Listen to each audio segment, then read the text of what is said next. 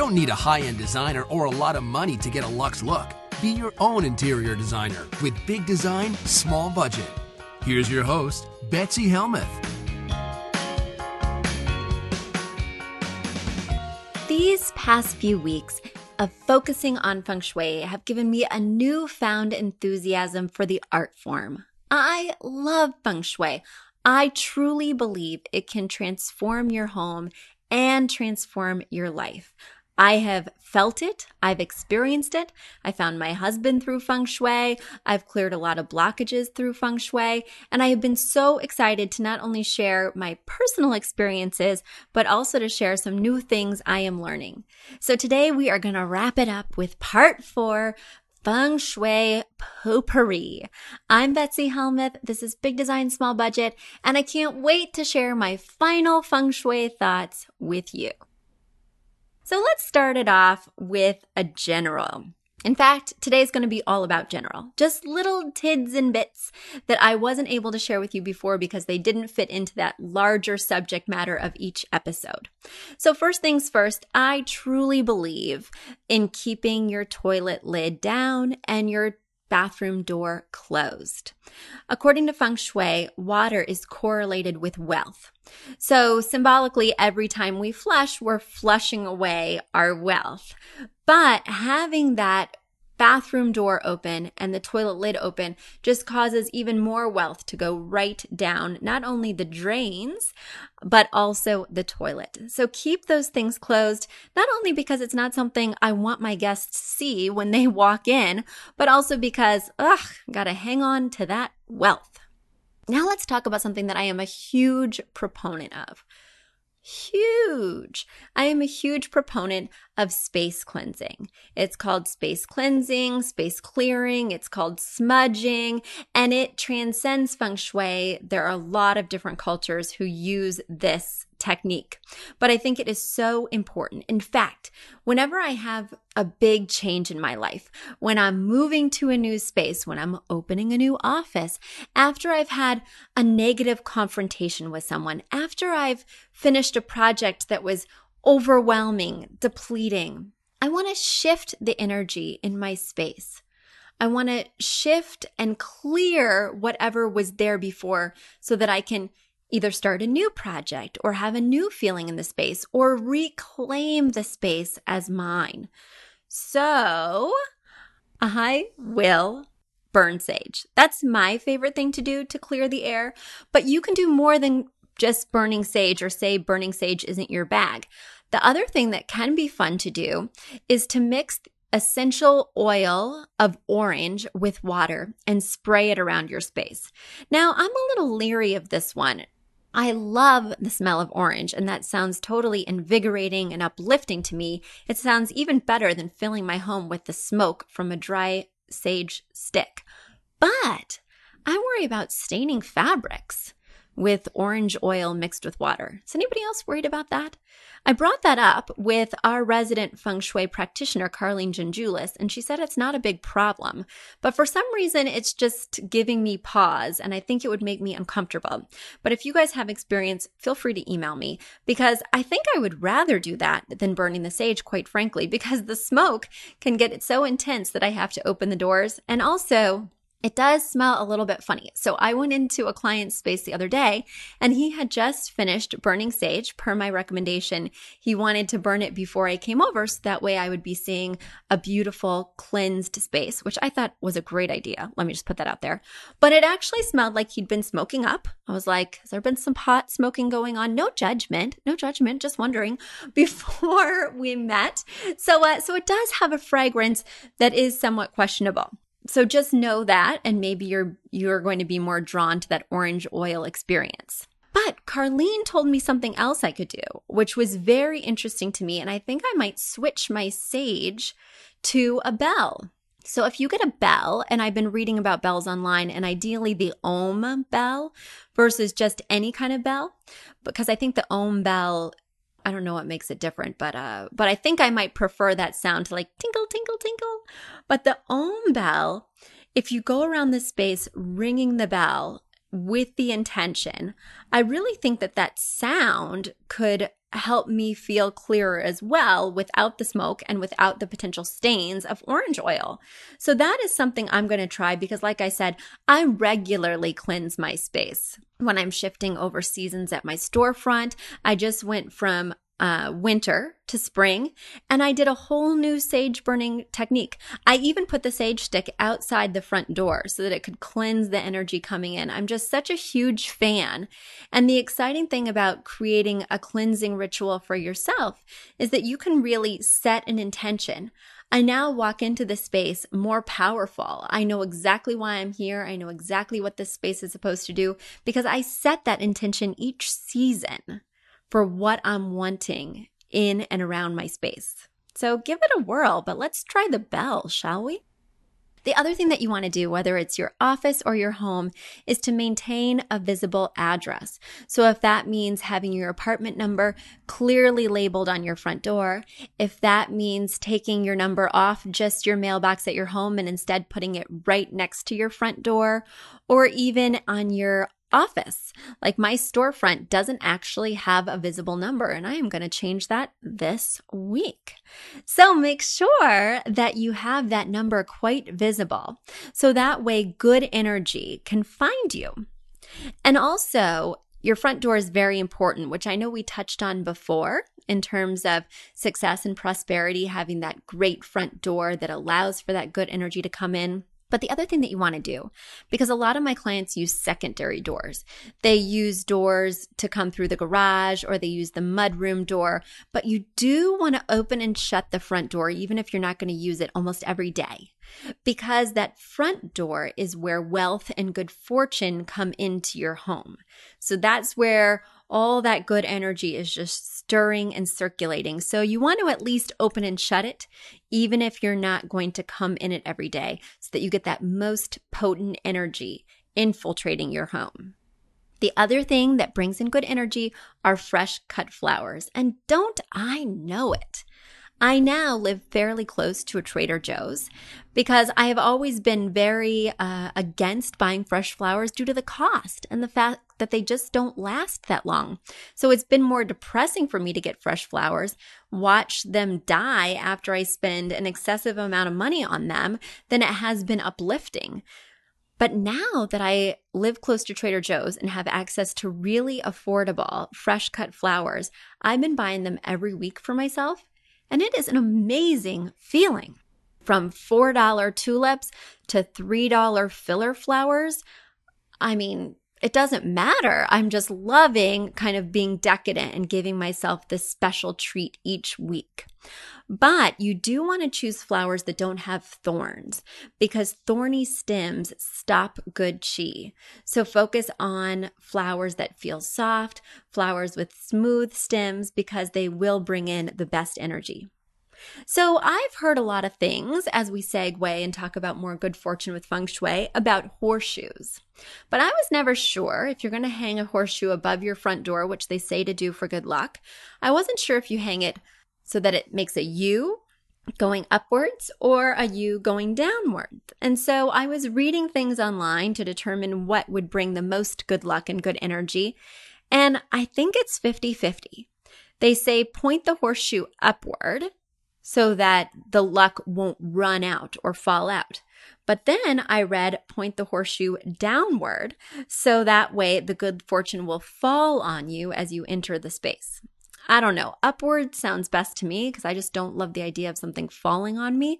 But let me know. Have you guys heard something more than this 50-50 thing? Because I found equal parts each way. And I'd really love to know the definitive answer because I have a horseshoe that's begging to be hung. Now, another thing that I thought was really interesting is only have images of things that uplift you or feel like prosperity and success to you. My mother is really drawn to The Potato Eaters by Van Gogh. And I don't know if you know that picture, but it is this very poor family sitting around a table looking super depressed, and it's very dark. The painting just has very little light in it so that everybody looks quite shaded and quite bleak. and they're huddled around this bowl of potatoes during the famine, looking emaciated and rather destitute. And she really wanted this picture one Mother's Day. And so I got it for her. I had it framed, and it's really her pride and joy. And it's front and center in her home, right above her dining table. And I'm really thinking that that is problematic in a lot of ways. Now, I know the picture is what it evokes to you. Like having a picture of a Porsche in my office really wouldn't do it for me. Even though that symbolizes success for other people, for me, it's just not what I equate with being successful for myself, nor is it something I want for myself. I might have a 57 Chevy instead or something like that. So beauty and message is in the eye of the beholder, and maybe she looks at the potato eaters and doesn't see destitution, famine, and extreme poverty, but I definitely do, and I'm not sure how many other messages you could take from that. I'm not sure what other messages Van Gogh wanted you to take from that. I'll post a picture of it on our website, bigdesignsmallbudgetpodcast.com. So I'm thinking, of the pictures around my house and what messages they're sending to me. And I just think that's so powerful because I usually pick art because it makes me feel good or because it matches my color palette.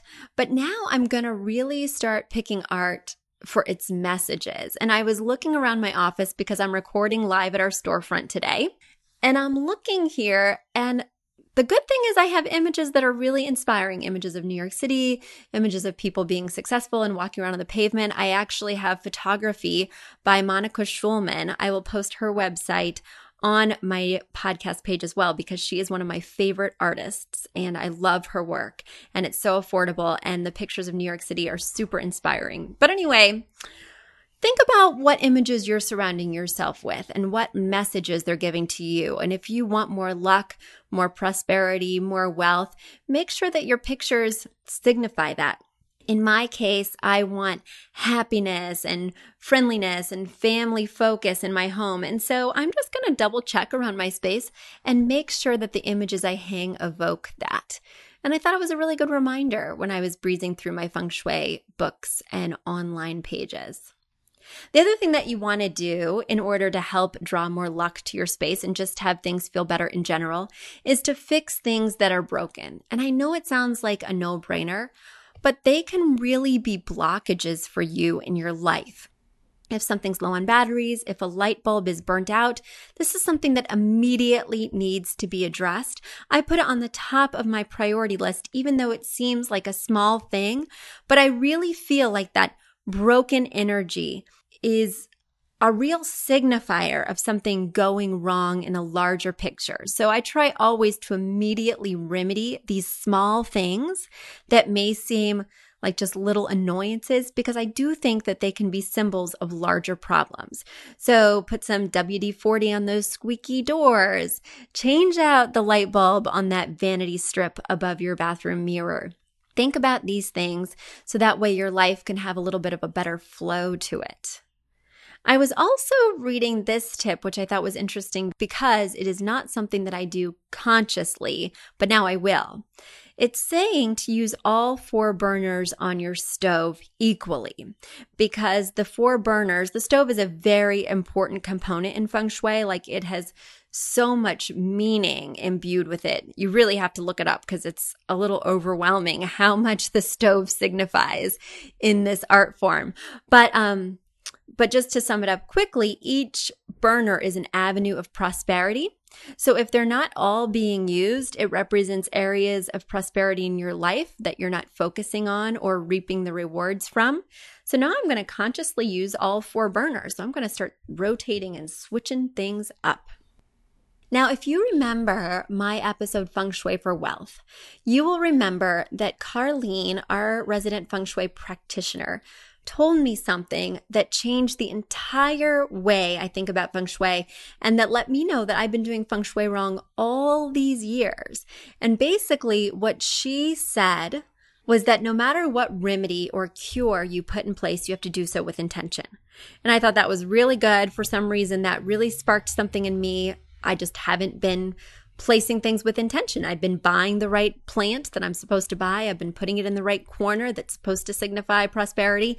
It's been growing, but I didn't imbue it with that from the start. I wasn't at IKEA saying, hello, plant. Are you the plant that's going to bring me success, wealth, and prosperity? Come home with me. So I was reading some more about Feng Shui online, and there was this 3-step process to reinforcing your Feng Shui intentions, and I thought it was really good. So I'm basically just taking this a step further than what Carlene had told me about creating intention, and now I'm going to use these 3 steps every time I'm choosing or working on a Feng Shui cure. The first step is, of course, to take action. So let's just say I was going to buy a money plant for my office, which I really need to do, by the way, and I'm going to try and do this week.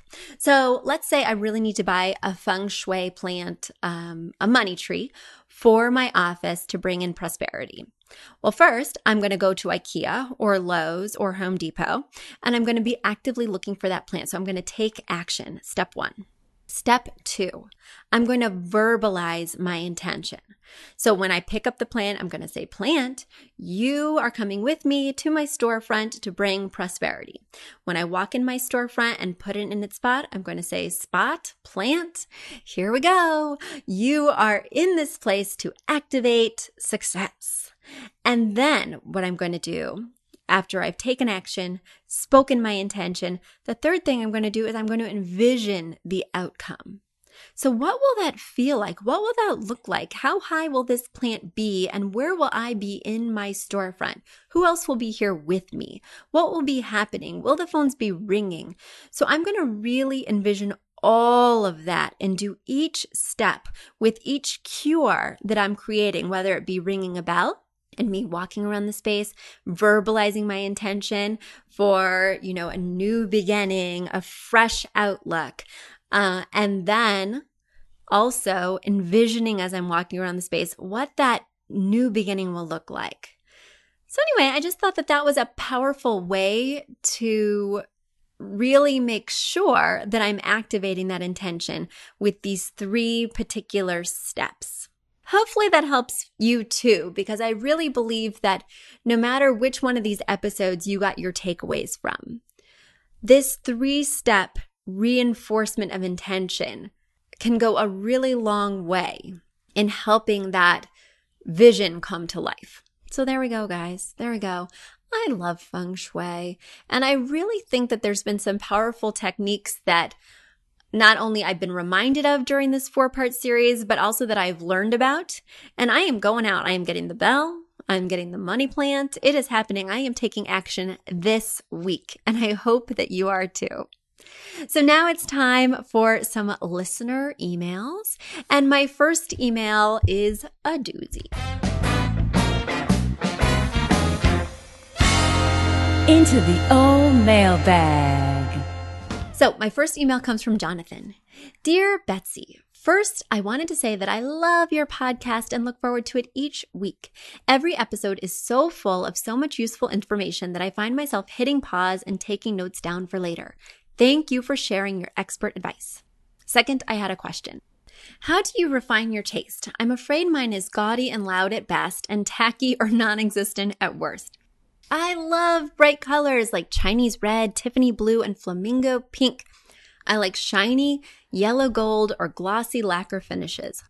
Mirrors, crystals, furry throws, and animal prints bring me joy. Am I doomed?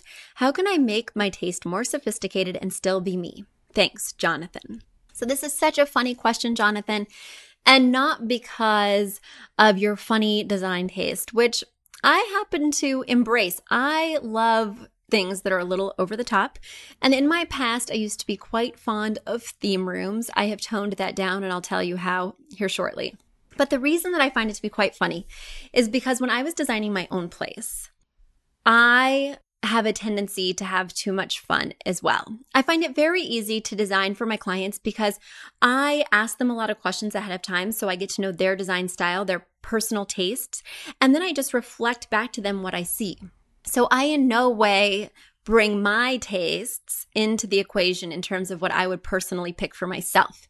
I pick things that I love for them.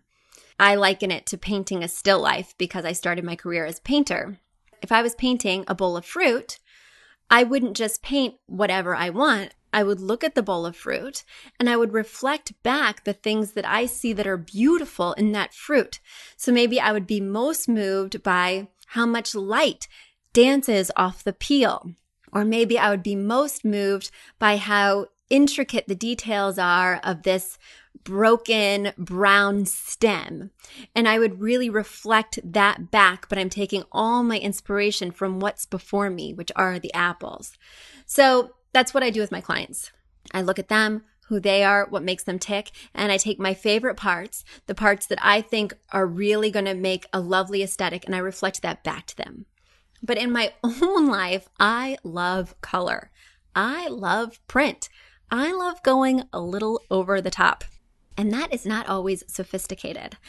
So you've probably listened to my style episode since you're such a huge fan. But basically, I have my 2-word phrase. My first word is the style that I want to have in the space, be it mid-century, be it traditional, be it glam, be it bohemian. And the second word is how I want to feel in the space. I want to feel cozy. I want to feel upbeat. I want to feel restful. I want to feel spectacular. I want to feel successful. I want to feel, what do you want people to feel? And so in my home, my first word is mid-century because I really love that style. I love the cone legs. I love the sleek lines. I love that it's not overstuffed or bulky. And then my second word was family friendly because I really wanted it to be a space where people felt like they could put their feet up. People feel like they could eat some goldfish crackers. People feel like if their kid accidentally bumps into my sofa, it's not the end of the world. But then the third word I always add is sophisticated. So when I'm shopping for something, I ask myself, is it one of the 2 words, either family friendly or mid-century modern? But then I ask myself, is it sophisticated? It's my final check because I have a problem with that as well. I don't always have the most sophisticated vision. So when I'm shopping for something, is it mid-century modern? Is it family friendly? If it's yes to one of those, the last check is it sophisticated? And I struggled with this in my own home because I was just really like a kid in a candy store and the world was my oyster and I was just wanting everything that I saw that was mid-century and it didn't necessarily go together well. So I had one of the designers on my team look through my stuff. She has a very sophisticated point of view. And tell me, is this over the top? Is this too loud? How is this feeling for you? So if you know someone whose style you admire, like I admired Rachel's on my team, you may want to have them just peruse your choices and tone it down a little bit because she was a huge help in saying, Betsy, whoa, dial it back just a little bit. The other thing that will really help you is to give yourself some boundaries. The first boundary is find that inspiration piece. So say your inspiration piece is a really big Warhol lithograph reproduction from allposters.com and say it's going to be above your sofa. Let's just say it's the one with all the flowers, right? It has these flowers and they have like 5 different colors. Well, you can only use those 5 colors throughout your space. So use an inspiration piece as a limitation for the room in terms of the colors. Even if all the colors are loud, if they work together in that Warhol, if you're loving them in that moment, then you're going to love them when they're sprinkled around the room and they're going to feel cohesive because they all have a relationship back to that inspiration piece. The other thing that you can do when you're mixing your leopard print with your palm trees, with your geometric patterns, is to follow my rule where all the patterns are of a different scale. So you have 1 extra large pattern, 1 large pattern, 1 small pattern, 1 medium pattern, and then 1 extra small pattern. You don't want to have all large patterns because that will feel overwhelming and it will be really hard to absorb that look. But you don't want to have all tiny patterns because it will feel really frenetic and cluttered and chaotic. So having each pattern not only relate back to the color palette of the inspiration piece, but also be of a different size than the other patterns will immediately give you a boundary there and help give you that sophisticated look. So by following some rules and reining yourself in, By getting those 2 words, getting that inspiration piece, and following my pattern rule, I think you're going to get there, Jonathan. I think that you are going to have a sophisticated look, even if it's loud, because I know that I do. I feel so excited that I have been able to achieve that in my home, even if I did need that editing eye of Rachel Madden's. So there we go. Hopefully that helped, and know that you're not alone. I'm a little bit tacky too. So guys, I hope you enjoyed this episode and this 4-part series on Feng Shui as much as I did. Thank you so much for listening. Thank you for telling your friends. Check out our website, bigdesignsmallbudgetpodcast.com. We have show notes there. We have extras in terms of where to find some of my favorite things, where to learn more about some of the things that I've discussed in each episode. And you can read more about my amazing producer, Catherine Heller, who owns thepodcastshop.com. You can read more about Aton and the Embassy, our amazing house band, and finally learn about Affordable Interior Design, our sponsor. Thank you so much for listening. Until next week, I'm Betsy Helmuth, and this has been Big Design, Small Budget. How do you stand up straight in a world that puts you down? And how much longer will this ship stay on the ground? Look at the mirror and you're starting to fear that the best of years have gone by, that you're never climbing higher. But if you're tired of being yourself, well, go on and be somebody else. As long as the stars are there and the world keeps turning, you know everything changes.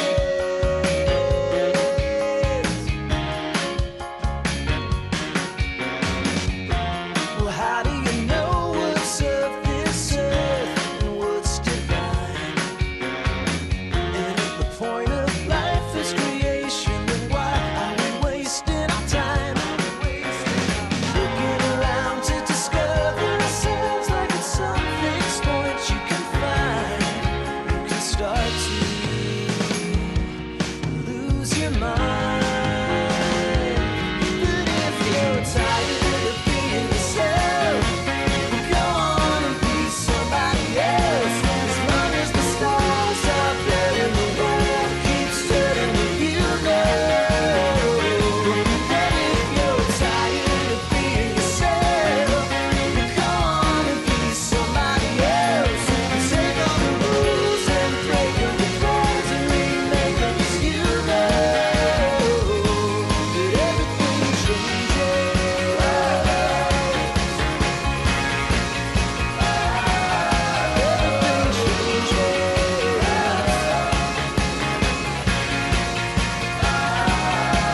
Are you ready to quit? Are you out? Is this it? Where we all take a hit, but we keep on fighting?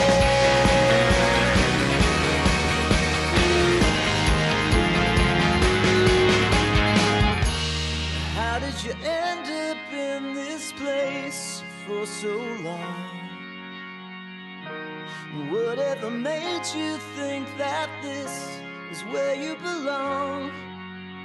Walking the streets like a dog that's been